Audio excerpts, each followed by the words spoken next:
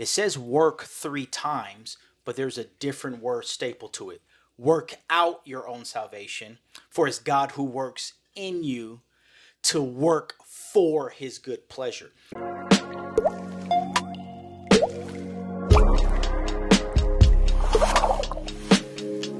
Have you had your daily drip?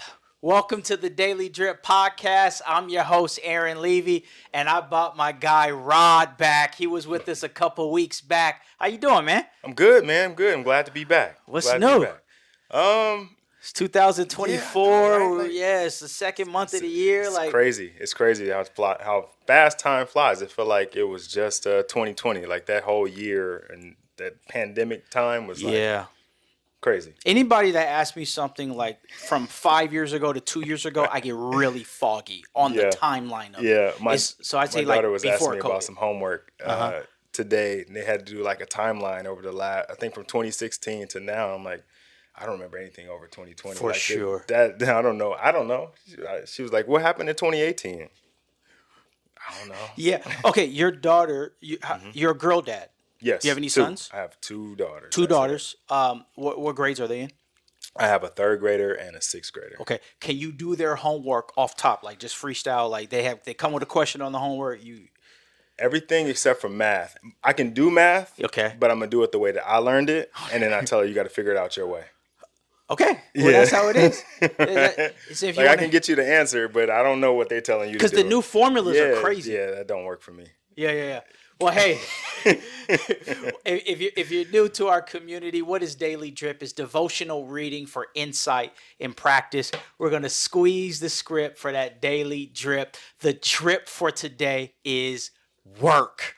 We're in Philippians. We've been in Philippians all year. We're now in chapter 2. Last week, we were talking about humility with my boy David. This week, I got Rod. We're going to talk about work. We're going to get that work. So we're going to go to Philippians 2:12. Therefore, my beloved, as you have always obeyed, so now, not only as in my presence, but more in my absence, work out your own salvation with fear and trembling. For it is God who works in you both to will and to work for his good pleasure. What are your thoughts about that, Drip? I like that because I think we are a lot of times just focused on one part of that equation. Okay. And I don't know if we I think sometimes we think we can do it on our own, and so we only focus on what we can do. And that's it, right? And then everything else is like, oh, it just happened to me, or it's a bad situation, right? Okay. But I don't think that's the case. But listening to that, right, there's some other parts to that we need to allow to happen. Yeah, like I was thinking, like, have you always been buff? Like, has this always been the situation? Do you remember Mervyn's? Yes, the department I remember store? Mervyn's. So they had the Husky section, right? Okay.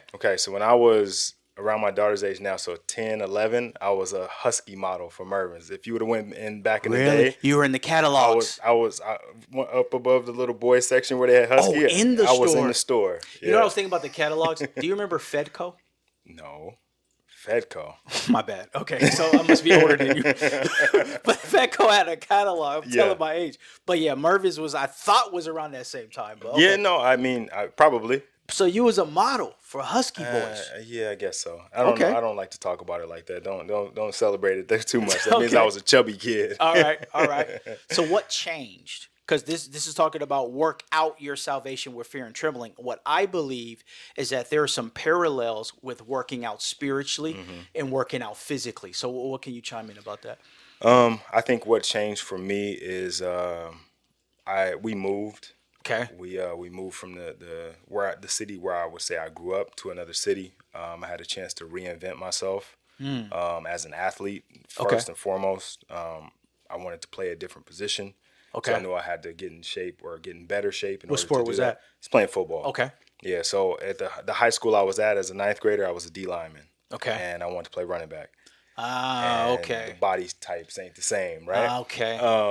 When we moved, I had to sit out the rest of the season because I was a transfer, so I couldn't play, and the coaches didn't really care because if you don't play, they don't really care about you. You're just another student. For sure. I had like 6 months to work out.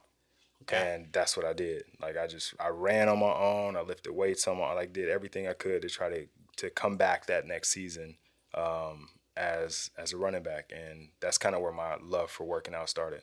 So where my mind goes, it sounds like you're preaching. Because you're talking about seasons, you're talking about how you looked before, you talked about some failure, and that you moved and that you did some different things so you would not be where you were. So you were a defensive lineman, and you wanted to be a running back.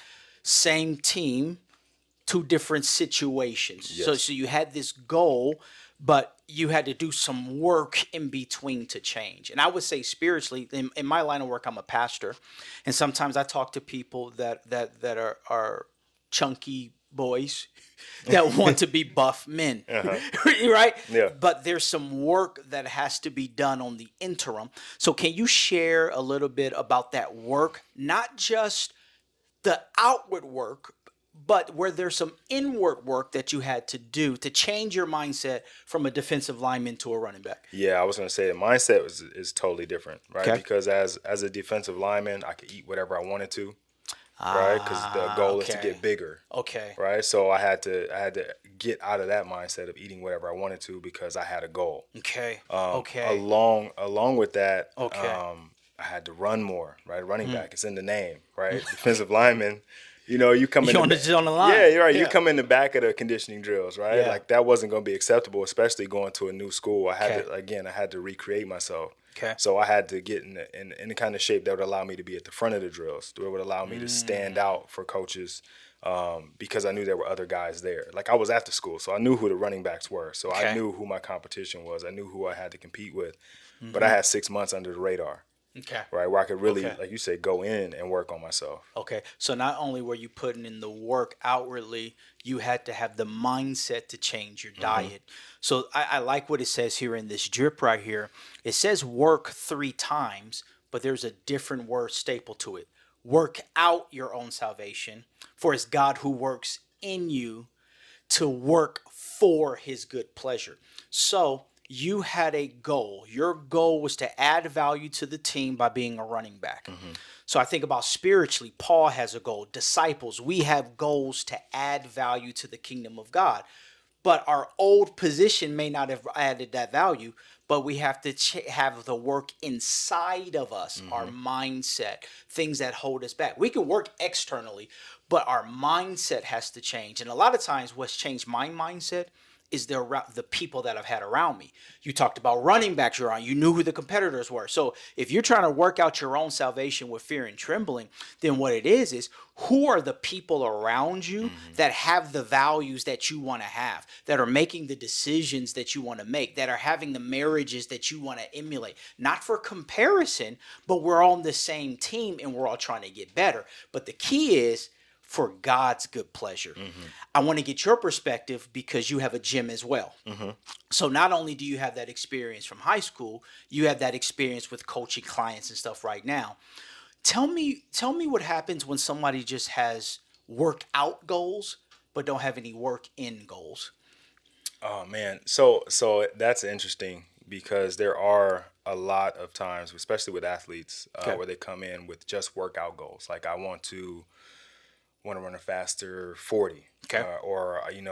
My coach said I need to get stronger legs so I can throw the ball harder, right? Okay. Those are workout goals, right? But running a 40 is more than just getting faster, right? Because there's going to take a lot of work that goes into that, right? If you don't have the mindset first to train the way that you need to train, you're probably not going to get there because you're going to allow yourself to miss a training session or you're not going to go 100% on a rep when I need you to, right? And so if you're only putting in 70% on the rep because you're too tired or too sore, you only get 70% out of it. At the end of it, you're not going to get the 40 time you want, and then you're going to blame the workouts. When in reality, it was the effort, intensity, mindset, all the intangible things that you put into the workout that would have made the difference. Yeah. And I think that happens a lot of times outside of sports too, right? We talk about just the general population going to the gym to work out and trying to fix their body. Like it's going to happen. It just happened, right? New year, new you, right? Yeah, Everybody yeah. started going to the Yeah. gym. Everybody's changing their body. 16, 17 days later, gym memberships are Dang. kind of falling away. You know, Dang. people, it's a cycle. Yeah. Right. Because then summertime will start to come around and people will get back in the gym. Mm-hmm. But the reason they fall off so often is because the workout goal, right? I'm going to go work out and I'm going to change.